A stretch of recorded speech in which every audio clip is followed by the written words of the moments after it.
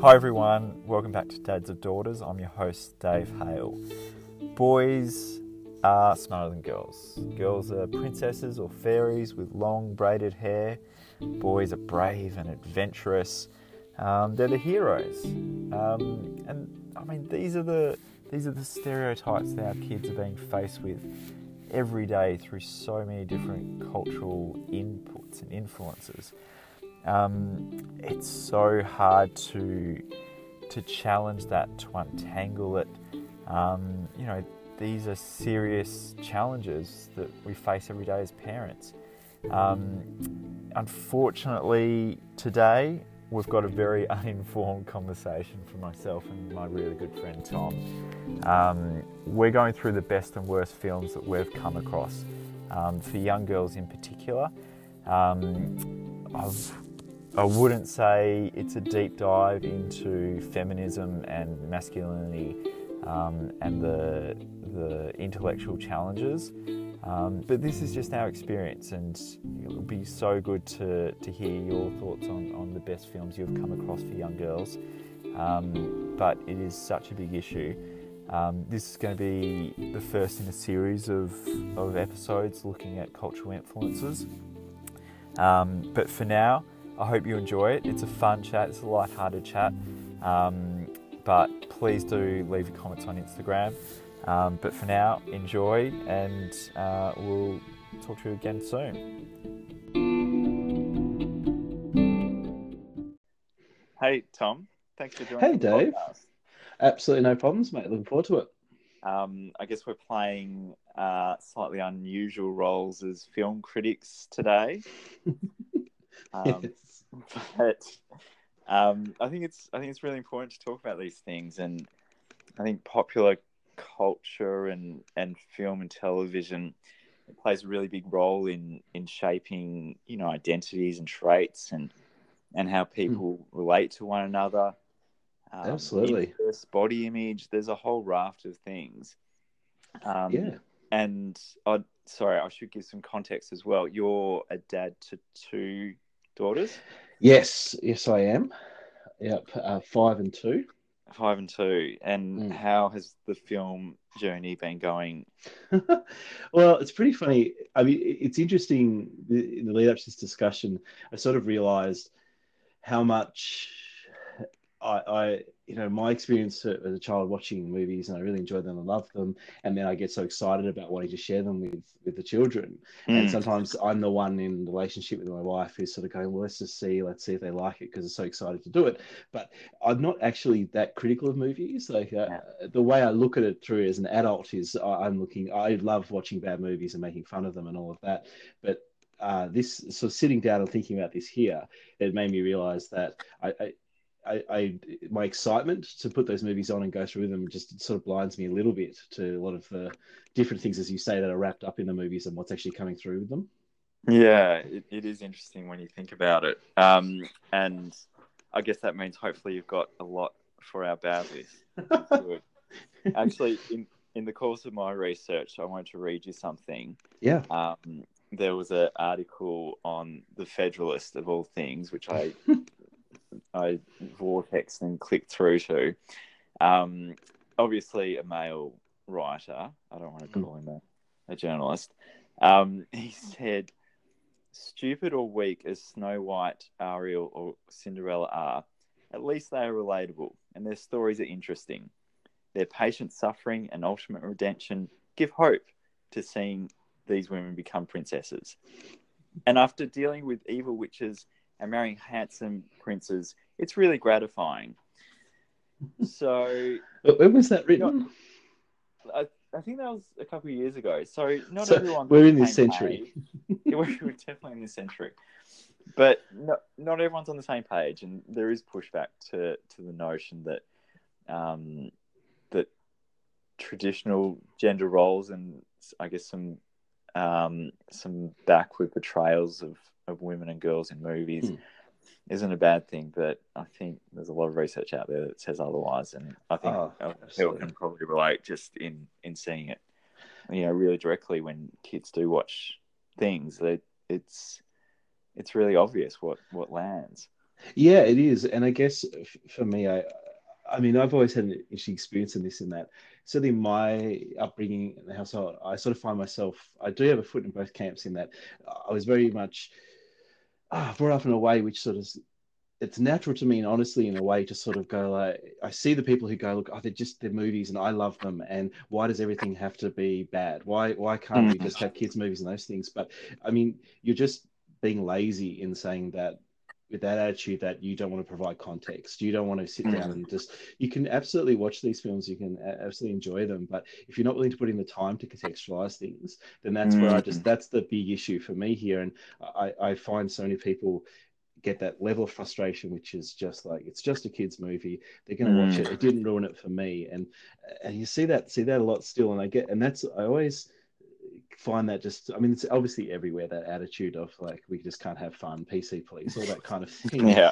And I think movies, you're absolutely right, are a really, really good example of that, because um it's so engrossing. And you only have to look at like the Star Wars fandom now. Like I grew up loving Star Wars and watching it, but you look at that fan base now, and like, these are people who are so transported back to being children just by the mere mention of Star Wars. But it's just become huge to them. It's like a huge part of their identity. And I just think, like, as children, if I would never have imagined as a kid that like this thing that I was watching was going to come up to be some huge part of my identity. And for some people it really matters, other people it doesn't. But Mm. it's, yeah, I guess my point there is like, the power of movies is real, and Yeah. it makes a big impact. Yeah, absolutely. It's a good point though about the context, and we. I don't want this to be like a PC police thing either, but Mm, I think watch these movies and have the conversations with your kids, and mm, you can laugh at how the roles have changed and how ridiculous certain things are. But it's just about having that consciousness and that awareness, and yeah, that yeah. level of engagement with your kids. So anyway, I think that's enough filler for us. Let's what we're going to do. We're going to run through our 5 worst Hmm. films that we've come across in terms of their portrayal of women and girls Hmm. and the effect it might have on young girls, and the 5 best films we've come across. And I should caveat this by saying our oldest is only 3, so I'm quite early in my exploration of films. So the base isn't extensive that I'm sampling from. So apologies if people get offended by this, but the sample's small. But anyway, do you want to kick off our worst list, being Well, the guest? very happy to, and I'm going to start with the one that breaks my heart, because I can't find a way that, I don't know, that to my to my oldest is 15 before we watch it, is Grease, which I know is not Oh, traditionally a children's movie, but yeah. I think about how early I was when I watched that, and the songs are addictive. John Travolta's, at all ages, sort of has appeal, I guess, when in the 90s He's and stunning. things. Yeah, and and yeah, Grease is the one where, I don't know, in that movie, the portrayal across the board is Mm. so hard to even be able to begin to understand how you contextualize that till that they're in their teens. I don't know. I mean, like I said, my oldest is 5, so I don't know what it'll be. But that one I did want to start with, because that's when I was thinking through movies and things I like to watch. I know that I've actually come. Laura's named my oldest, and I've been Mm. thought, wouldn't it be awesome, because the songs, she loves singing songs and it's so much fun and the songs are great, but yeah, even just the lyrics of the songs are enough to create issues. Yeah, I'm thinking back to it. There's a lot around consent. There's a lot around giving yourself over, like Oh losing, yeah. like you changing identity to meet what you think the man wants. And I guess the interesting thing for me is like, maybe some when we talk to some of the better movies and things, you talk about the fact that what are traditionally sort of feminine traits are being ridiculed in men versus them actually being, accepted and, just portrayed in a positive light. Whereas Grease is all about, like, he has this softer side that he totally has to hide from his buddies. And at the end, does he really show that? Does he really get acceptance? Of course not. Yeah. So yeah, probably not too much more to explore because there's not a lot in there. But I do want to say Grease because the way that was, I don't know how it was for you, but when I was a kid, it was just a fun romp through all these amazing songs, and that was it. Like that was pretty much how it was. And yeah, I mean Stockard Channing, that's probably still the highlight in there. From I still watch West Wing and see Rizzo, so there's still that aspect of it for me. Yeah, no, you're right. It's not something I thought about again, but yeah, a lot of catchy songs, a lot of don't think much about the lyrics, I guess. But yeah, it's a good one. Yeah. So my turn to serve.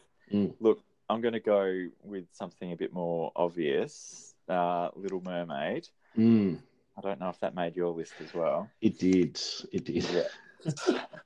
Can't imagine why.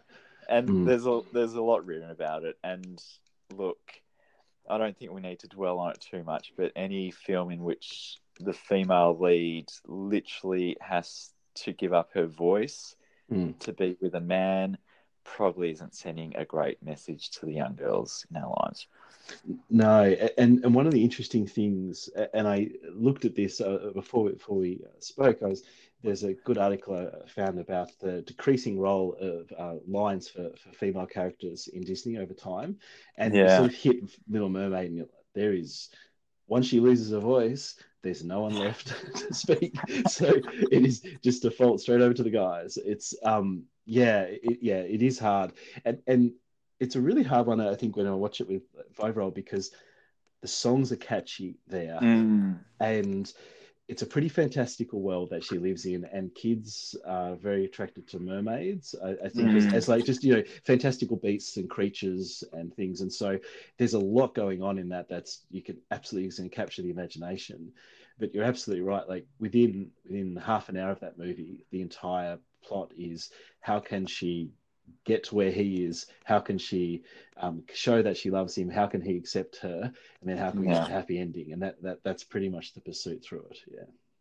I think I actually read the same thing about how there's a lot of Disney princess films, particularly from the 90s, where the female lead or the female characters, and that's usually just one princess, they have like a tiny fraction of the speaking lines compared to all the male characters in the film.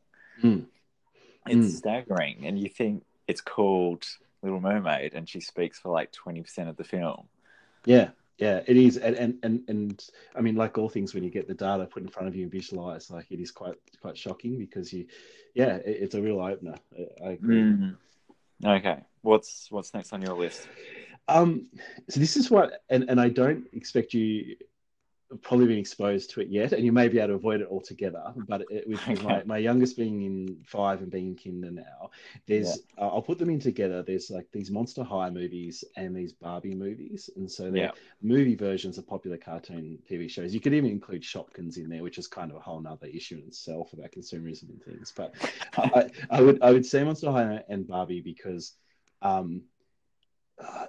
there's just very little redeeming things you can find in that. Like I have let like my Laura, she's watched Barbie, she has Barbies, and that's, we can talk all about that kind of stuff. But these movies, I mean, that like there's Barbie has one personality given to her, and maybe there's some stereotypes with her friends and things like that, and her sisters and things, but it is. There's no depth. There's nothing. The looks are all important, and the movies don't even attempt to get any message across or anything at all. It's just a series of one-liner jokes written one after the other, and then just opulence on show and whatever. And those movies, I do think a bit like Grease. I would say that. Oh, not like Grease actually, because I think Grease has its place, and you can absolutely, when they're older, and they can laugh along and have a good time. But these ones, I got to be honest that we struggle with that because we have let her because she we have Netflix and the show's on Netflix, Yeah. and so she can see Barbie everywhere and watch Barbie, and she loves it. And so we've already sort of fallen to that thing of she loves it, and so now you have the choice of do you just she's old enough for us to say no, we don't want to watch that film, and she will just accept it, or do you want to sort of find a way to contextualize, but I don't actually think she's old enough as us to be able to do that. I just think it's a zero sum game. Yeah, it's an interesting one that the marketing is so pervasive, and it's it's just a machine, and they know exactly what they're doing, and it's so difficult to fight against it. And I mean, the next one on my list, which is kind of similar, but maybe a bit more redeeming, and we've spoken about before as well, Tinkerbell, which was yes, a 2008-ish film. Obviously spin-off from the Peter Pan series or story. I mean, one because I reckon we can. There's anyway. Please, I'll let you finish. I don't want to be rude. Okay, look, redeeming in that, yes, she's given a personality. She's given a purpose. You know, she's an inventor. She's creative. But the issue I have with Tinkerbell is just the plain sexualization of that character and the fairies that exist in that world. And I just couldn't believe it when I saw it. And same with Barbie. But this was, I mean, it's a film for young girls.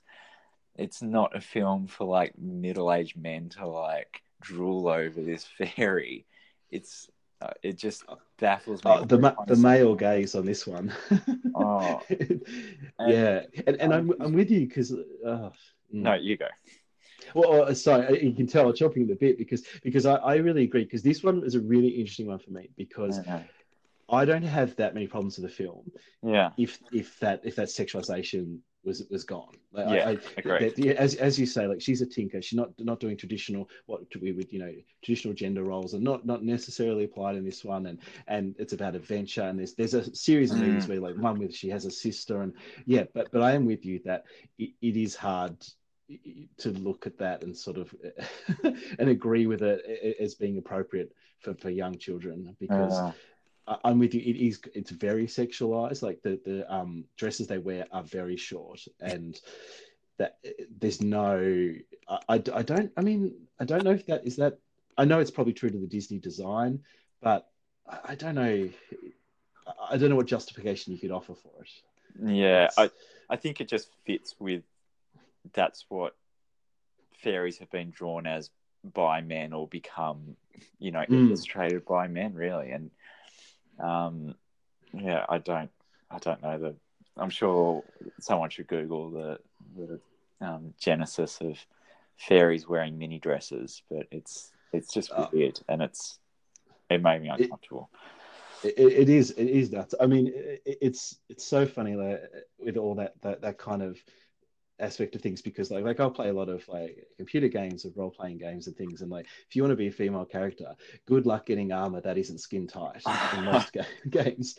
And it's just bizarre. And like everything else in the game might say that it's a realistic portrayal or whatever, but it's for that though complete male gaze. I mean there have been changes over time to that, but I think it's all caught up in that what you see is what do they think their target audience wants to see. And if they want to make that sort of film like Sexy Fairyland, I mean there's male characters that why aren't they in their shorts and like muscle tops and whatever else, like it's just the girls.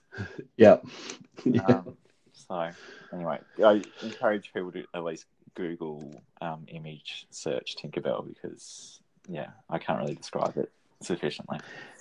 And it is one of those ones that I would say that like the rest of it that I think is like really interesting story and fine, and so you're right. The plot sound, it's interesting, female protagonist, all big ticks. But it's just the visuals. You just can't go past it. Anyway, next for you. So I I really thought this one through, and look, for me, a lot of this was an exercise in just thinking the movies that honestly I have put Yeah. on and we have watched, and just sort of thinking through like, well, how much do I think about that? So, Beauty and the Beast is one I had down on the worst list, and Mm. and it's really interesting because I think there's a base level thing, which is, there's a meme out there of it's got the picture of Beauty and the Beast's the cover art, and then instead of Beauty and the Beast written as Stockholm Syndrome, Yeah. because essentially, locks her away in a castle until she loves him, kind of thing. Yeah. And so there's that base level line argument against the plot, sure.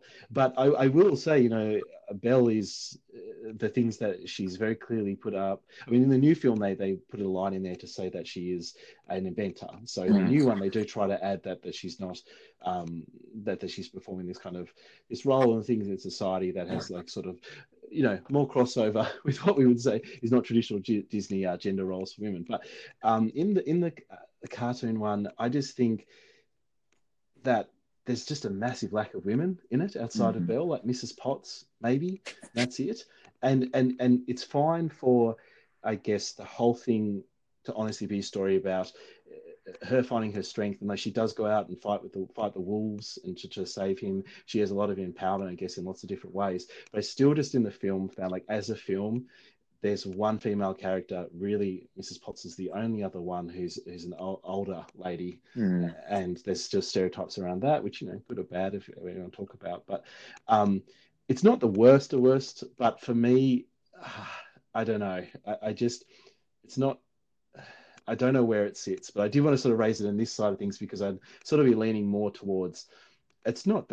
I'm not. I don't think it's what I'm going to put on and necessarily worry too much about females and things. But there's just interesting things on that I, when I watch it, I look at it and go, Yeah, really interesting one because I had this on my good list, Tom. Well, this is why I thought, it's interesting.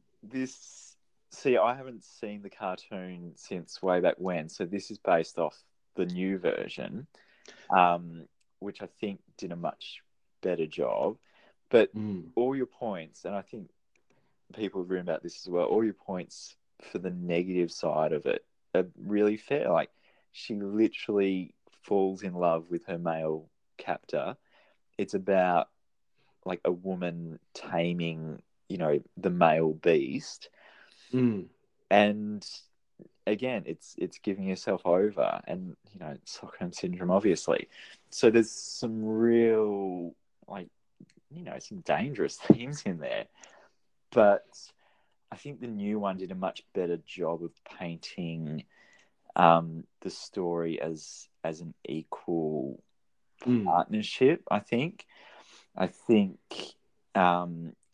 she was much more defiant, the whole thing around not marrying Gaston and being an independent woman, and she wanted to read books and she wanted to teach others how to read, and that she was an inventor as well. You mentioned, so I think it had all these interesting parts to it.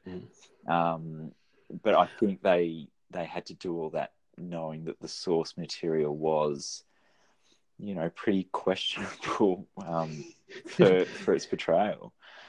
Yeah, I mean, I will say that we've watched Beauty and Beast watch many times with our girls, and one of the good things is, I mean, Gaston is so egregiously toxic and masculine that I always enjoy. Of course, I'm sure lots of parents do. Like, I always enjoy sort of supporting the bad guy through the film, so just gets them worked up, and they're just laughing a bit, like sort of going, "Isn't Gaston the good guy?" That kind of thing, And he's so egregiously bad that they can easily sort of go to me and go, no, he just wants her to stay home and cook. He just wants her to have children. Like, they can say this stuff because he literally says it. He goes, "You need to throw that book away and you need to come live with me and we'll have 6 strapping lads and you look after us all." So it's good in that way, in that it's a very visceral portrayal for very young children of that terrible behavior.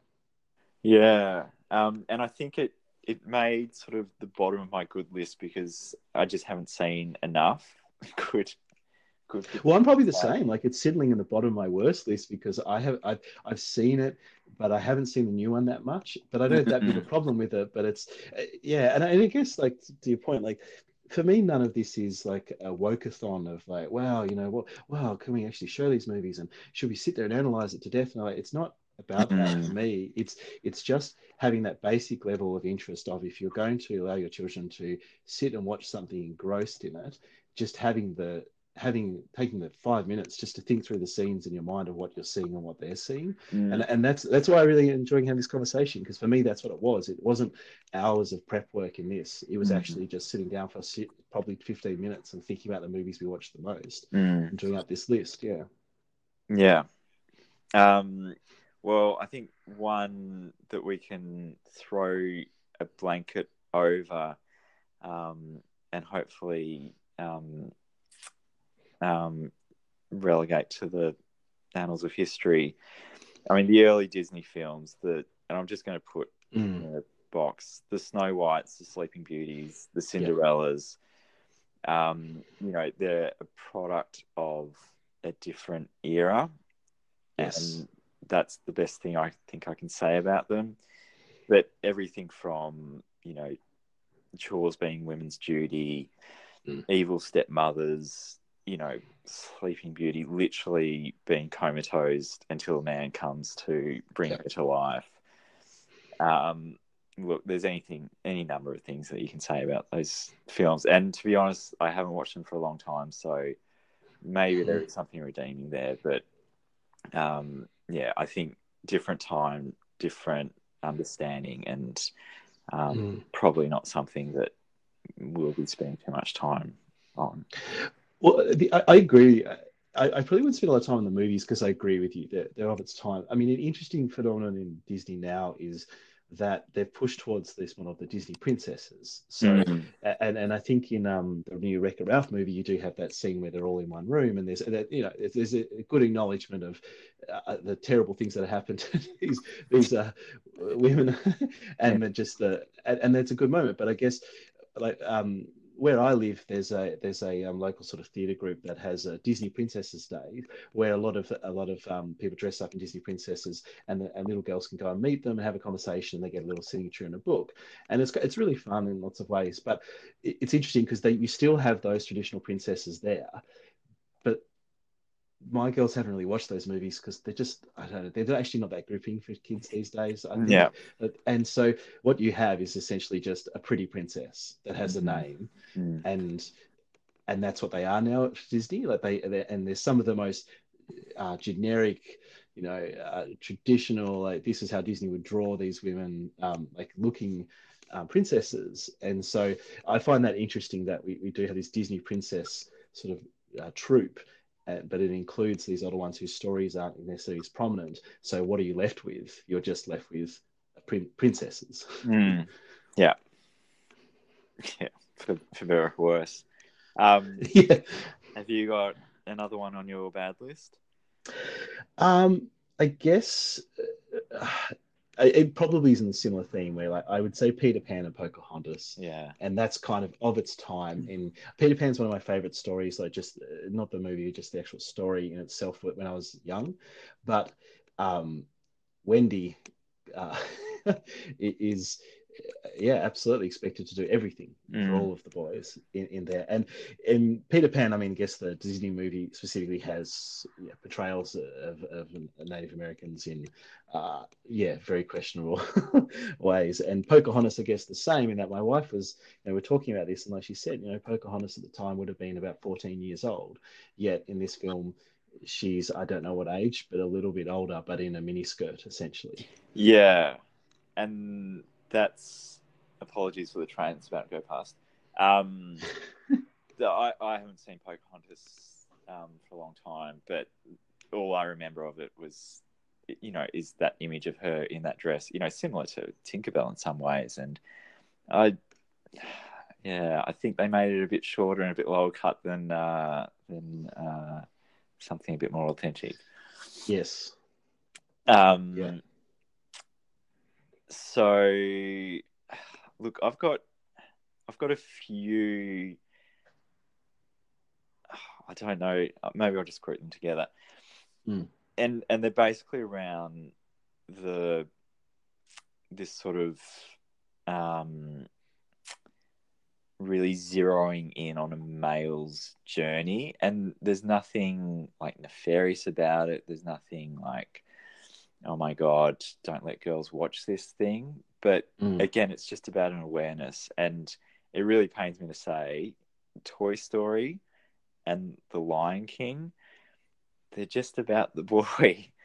And they're amazing movies, and I love them each for different reasons. But Toy Story, at least the original, the sequels are much better. The original, I mean, was it Woody and Buzz and the rest of the toys are guys, and then there's Bo Peep, who's just this like kind of damsel in distress, throwaway love interest.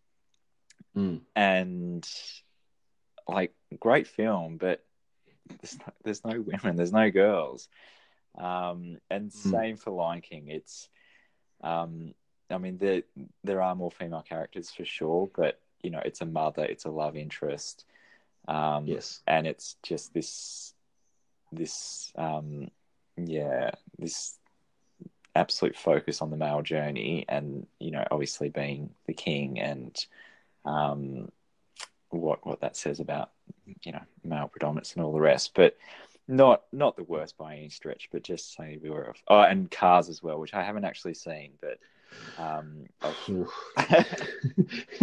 so just not my one of those ones that I was very happy to sort of push to the side. Just not interesting to me. Yeah. But also, Lion King's a really interesting one. It is, you're right, because it's just the absence of female characters, and I think from memory, they establish very clearly, because it's a monarchy, what they're saying, and that they have traditional gender roles in their monarchy, where the lionesses hunt because it's also, they're sticking to some realism around animals and how it actually works in the animal kingdom. The lionesses are out hunting, and then I think you've got Nala, who's his best friend, but then as soon as that she reaches adulthood, within 5 minutes, she's love interest, and I think that's about it in terms of female characters. And I'm with you, like it's not it's nothing to avoid. I wouldn't avoid it at all or anything at all, but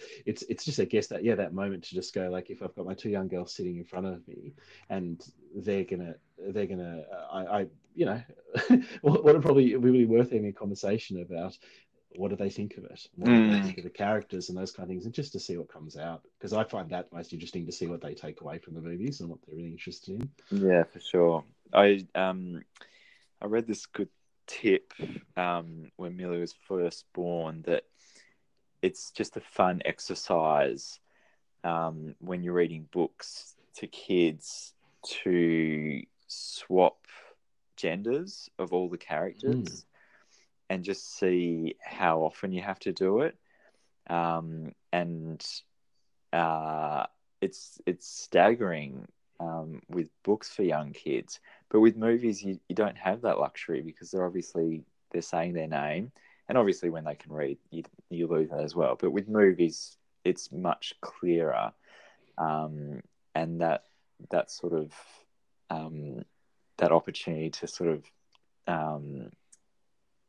to reinvent the wheel a bit isn't there anymore.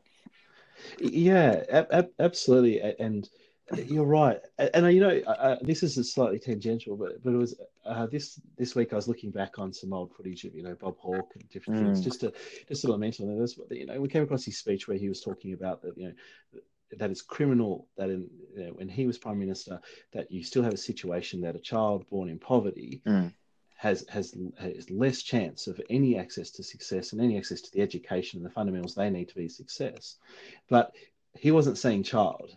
He was saying him, constantly saying him, and him, and I would never have noticed that. Never, even not that long ago, because for me, this has definitely been a journey, and you sort of look at that and go, there's definitely going to be times when, in the future, these are the kind of leaders that I would look up to, and what girls look up to in terms of social equity and things. But it's hard to hear that and then not be like, well, why are we randomly just talking about boys in this situation? Yeah. And that's why this discussion about films is so interesting, because it is a reflection on society, and it does it reflects, but it also educates, the next generation coming through about what the societal norms are, what the expectations are, what the roles are. So it's really important. Yeah, absolutely. Did you have any other for your honourable mentions or dishonourable mentions for the not so good list? No, I think that's about me. All right, let's move on to happier times. Do you want to kick off? Yeah, absolutely. And I have to give a massive shout out to my wife here because she we're talking about this is great, but I had a conversation with her about we were going to talk and do this podcast, and man, she lit up and she had so many ideas and things. So this is literally just a reflection of my wife's thoughts that are way deeper and better than mine. Yeah, that's the main reason I'm having these conversations, is to learn from people like Miranda and you, obviously. But yeah, my list is quite short, and I was struggling with it, so I'm really keen to hear what you guys came up with. Well, so number one, and maybe just because it's a movie we loved, and maybe not, in terms of we're ranking these things, but Inside Out, I guess, in terms of a movie that, one of the things I think my wife said is that when you go inside their brains and you've got all the emotions in there, and you go inside the mother's head, and who's the leader driving it? Sadness. You go inside the father's head, who's driving his brain? Anger. Anger's the lead emotion for him. And so there's lots of things in this movie that absolutely just subtly, point to the things that we all know to be true, and I guess the whole story of it and the way it explains it, it's a great movie for it. I think I really enjoyed it in lots of ways there, and watching, speaking with children about emotions is difficult, and like our at Loris Primary School, they talk about the green road and red road, and it's okay to dip into the red road, but you want to come back into the green road, and so this movie, I think, really supports that kind of thing of seeing that there's a place for sadness, there's a place for anger, there's a place for happiness, and I like that it absolutely focused on this young girl's, really, really interesting time for moving city and starting a new school and how you deal with that. I thought it was great from that, across the board. Yeah, look, you've articulated far better than I could, because it was on my list as well. Miranda has. That's me taking minutes. It's just a great journey for a young girl as the lead protagonist. The intricacies that you set out are, really so important to think about, to talk about. And I guess the only thing that I hope with Inside Out is that, like, young boys are watching it as well, because it's easy to sort of put the feelings movie in the body or the mind of a female character, but I do hope the boys watch it as well, and because it's equally important across the board. But it's great that they did it with a girl, for sure. Absolutely, and I think one of the good things in there is that she's so ardent about hockey and that sort of thing, which just reaches across so many into things like that I really like, to make it. Not talking necessarily from gender, but just a really accessible movie that I think there's a lot of fun aspects in it all kids can get excited by. Yeah, absolutely. And so that was on my list. The other one, the top of my list by far, which may be on yours as well, Moana. Look, I love Moana, and whether it's for this purpose or not, look, it's great songs. It's so beautifully animated, engaging characters. The journey has a lot of depth and layers to it. But for the purpose of this conversation, it's a princess in all the forms it should be. She's a leader of her community. She's an equal partner with her father. She's on her own journey, irrespective of how her family initially feels about it. She is the protagonist. She is the adventure seeker. She's got this spirit that's irrepressible, and it's just a really beautiful film, and the relationship with her mum, with her dad, and with her gran as well. There's just a lot of depth to those female relationships, and look, I think it's a good all rounder. It's hard to go wrong with Moana. Absolutely, and for me, I went to the movies and saw it tonight with Laura, and it was loved it. Totally enjoyed it, and it wasn't honestly. So we walked out and drove away and things, and thinking about it, you just had that moment. You're like, oh, there's no love story.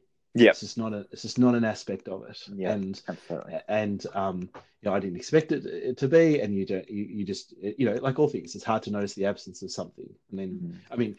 I guess, speaking as a male, maybe it is a lot easier for some people to notice the absence of something. And me saying that is, says a lot. But it is, for me, I loved everything about the movie, and then to have that and to have it just be about her story, I thought it was great. You're next. I don't know if you've seen this one. It's Big Hero 6. No, I haven't. That's okay. It's a I think it's a Disney Pixar. Could be very wrong about that. So I don't. But anyway, it's essentially a story. Good research. Yeah, exactly right. It's essentially a story about a boy who's an inventor, and he invents a lot of robots and different things. And his brother, who he loves, dies in a fire. And he inherits a robot that his brother had built, and its primary purpose is to care and look after people and just deliver medical support, and it gives people mental health support, it gives them hugs and lots of different things. And he sort of investigates his brother's death, and he finds out that there's an evil villain that's at the heart of it, and his brother's friends form around him, who two of which are really awesome female characters. But the most interesting thing about the film, and this is very much again leaning on my wife's thoughts about this, which I think she was spot on, was that the emotions he goes through is that he is distraught at his brother's death, and he's crying, he's vulnerable constantly, he's putting a lot of traits that you just wouldn't see portrayed in like traditional gender roles, and he's not judged for that, he's just embraced for it. But the most interesting thing is that he rewrites the code in this robot to try to make it violent. And so to take it away from its caregiving exercise, to make it capable of just beating up the villain. And he's rejected for it. Like, people just say, don't do it. It's the wrong thing. It's corrupting his mission. And it's just violence is the wrong way. Even though they're superheroes, that they really try to talk him away from that. And he doesn't. He in the end, he takes the code away, and he finds a way to beat the bad guy by, in a really cool, interesting way. But even at the finale of the film, he saves the villain's daughter, who'd been lost in the previous storyline, but essentially been lost in space. And so the caregiving is what saves the day, that he actually, rather than embrace the angry side and use, there's definitely like 10, 15 years ago, who knows, this movie would have been about a kid who inherits a robot, and he finds a way to take it from being this caregiving robot to this kick-ass kung fu robot that goes away and just does all these cool moves, and it's a ninja robot, they become best friends, and that would be the storyline. It's not for this film. It's a real journey he goes on through grief, and to learn like what his brother was trying to do, and then how I would really recommend watching it, because it's a really fun movie too. There's a lot of humor through it all, but to see a young male character portrayed that way was really encouraging. Yeah, that sounds great. Although I kind of want to see Ninja Robot as well now. I know. That's it. And when I was saying ninja, I just thought of Three Ninjas. And I was like, I tried to watch that again the other day. It does not hold up. Yeah. No, it just doesn't. That's good. It's another good tip. Yeah. So my next one, again, you might have this, Incredibles. I don't, and I didn't even think of that. Oh, so most people probably know, but I think what's really interesting about that film is it's going down a fairly predictable path, with the dad as, former superhero, still thinks he's the one that needs to go out and save the day, be the hero, even if he's not playing that in the family. Obviously all goes balls up, and Mm. it's the daughter that really has to step up and be the hero. So absolutely turns the table on this notion of the male hero, and I think it does it really interesting way, both as like a superhero genre, but just as a family dynamic as well. Absolutely, and I think it's interesting, isn't it, that the whole first half of that film is about how he's so unhappy in his job, and he feels like he has to do this job for his family, and there's this breadwinner thing. But that pressure isn't there from his family at all. It's Yeah. not. Like, if anything, that I think it's made very clear to him that they open to any sort of different working arrangement. It's just very much what he's. Yeah, you're absolutely right. It's what the pressure he's putting on himself and the expectations, and then it it tells a great story, I think. Yeah. What's left for you? So, Princess and the Frog, which is a Disney film, which is really, really, I really like it. It's about a princess a princess. No, she's not a princess. There you go. It's a girl in New Orleans, and she grows up very, very hardworking family, poor, but with the dream of owning a restaurant and being able to feed the whole community.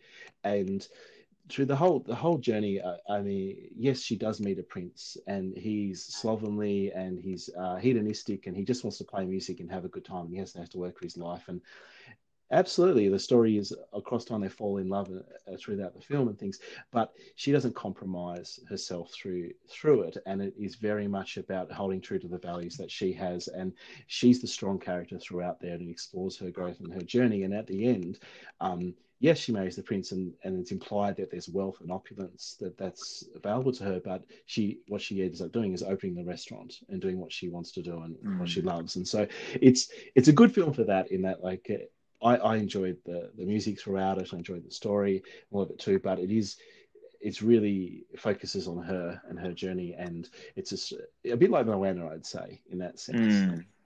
With a love story, which there's always things that can be problematic, and it is worth exploring those. But for our purposes, I guess I thought that was one of the better films. Yeah, nice. I'll add that to my list.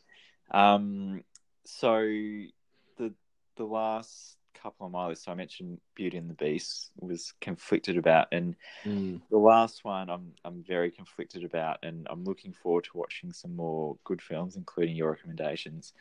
But the last one I had was Frozen, and it's problematic in a lot of ways. You've got white, rich, thin, inappropriately dressed for winter conditions princesses, kind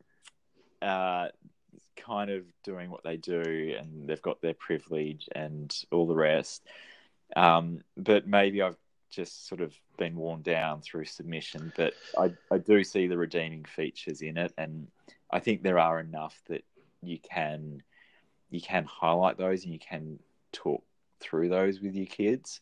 And that's in that it's, in the end, it's not a romantic love story. It's a love story of the two sisters, which is fairly evident and plain by the end. But I think that does sort of challenge the trope of the princess enough to make it maybe somewhere close to being deserving on this list. I think you're absolutely right in that last point you made about challenging the trope of the princess, because I think you're right that if you look at that as such a big issue, and there's one that has been challenged, I think Frozen's difficult, because when my wife and I first watched it, just ourselves, sometimes there's a moment where you feel like if it was just a different point in time, I really would have enjoyed that movie, but just for some reason that night, and I think we just didn't. And so I've always been coloured in that I didn't. I've watched it a million times since, and so I do enjoy it. But one of the things I do in that movie struggle with a little bit is that Elsa's the queen, and she has power, but the movie's very big on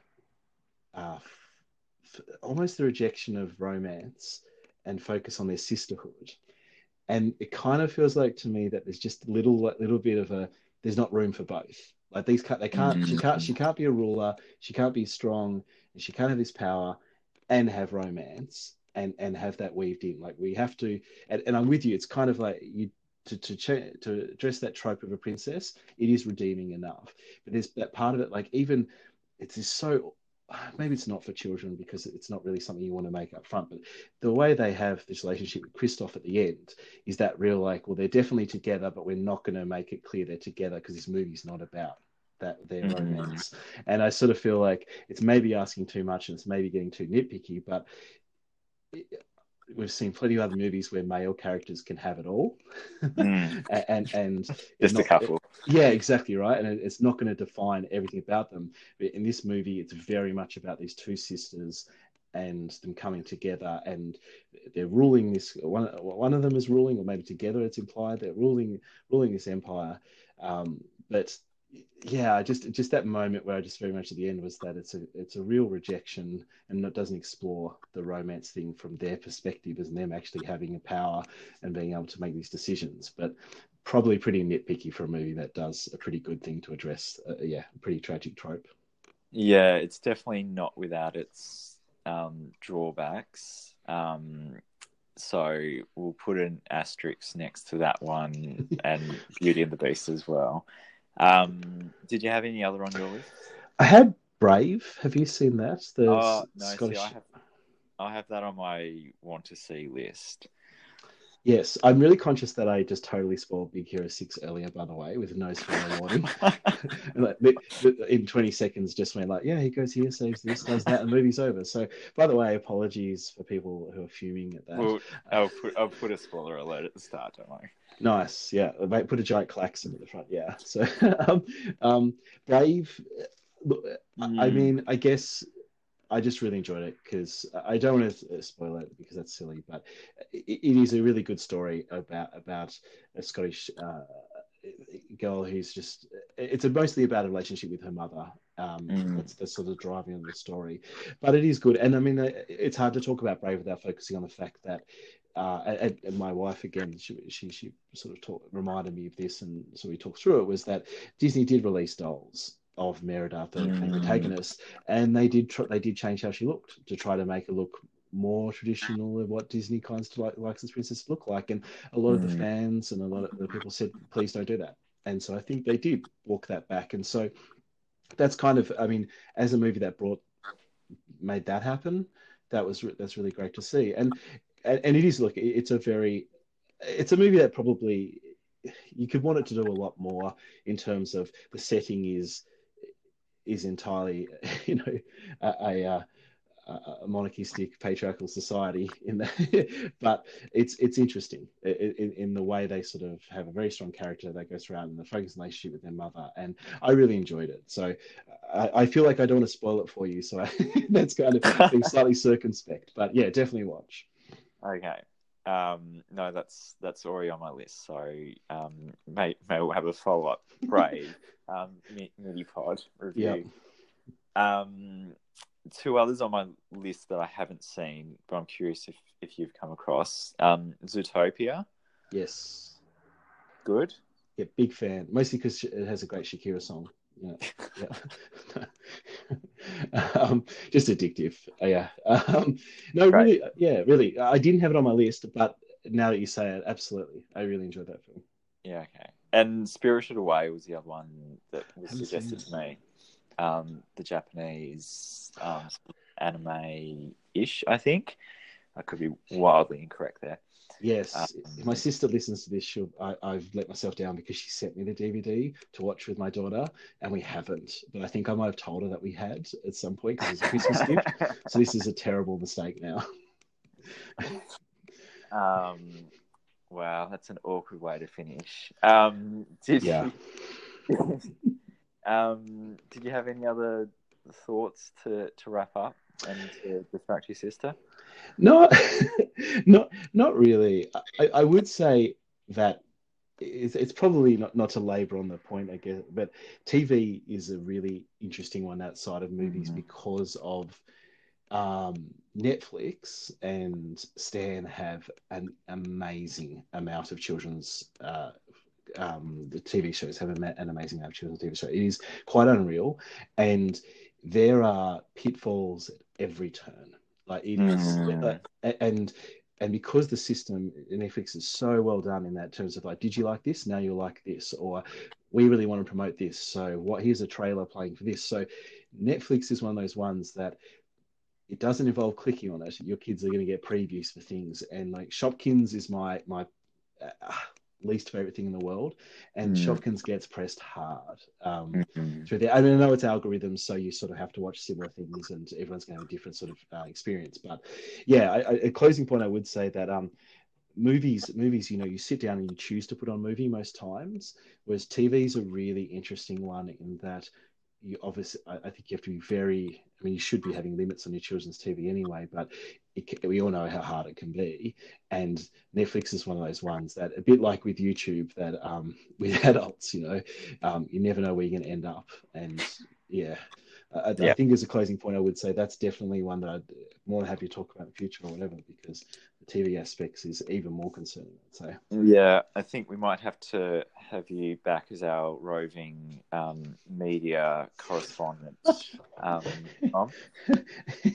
Yeah, just put a placeholder in it for the incredibly uninformed until someone better comes along, which could be any second now.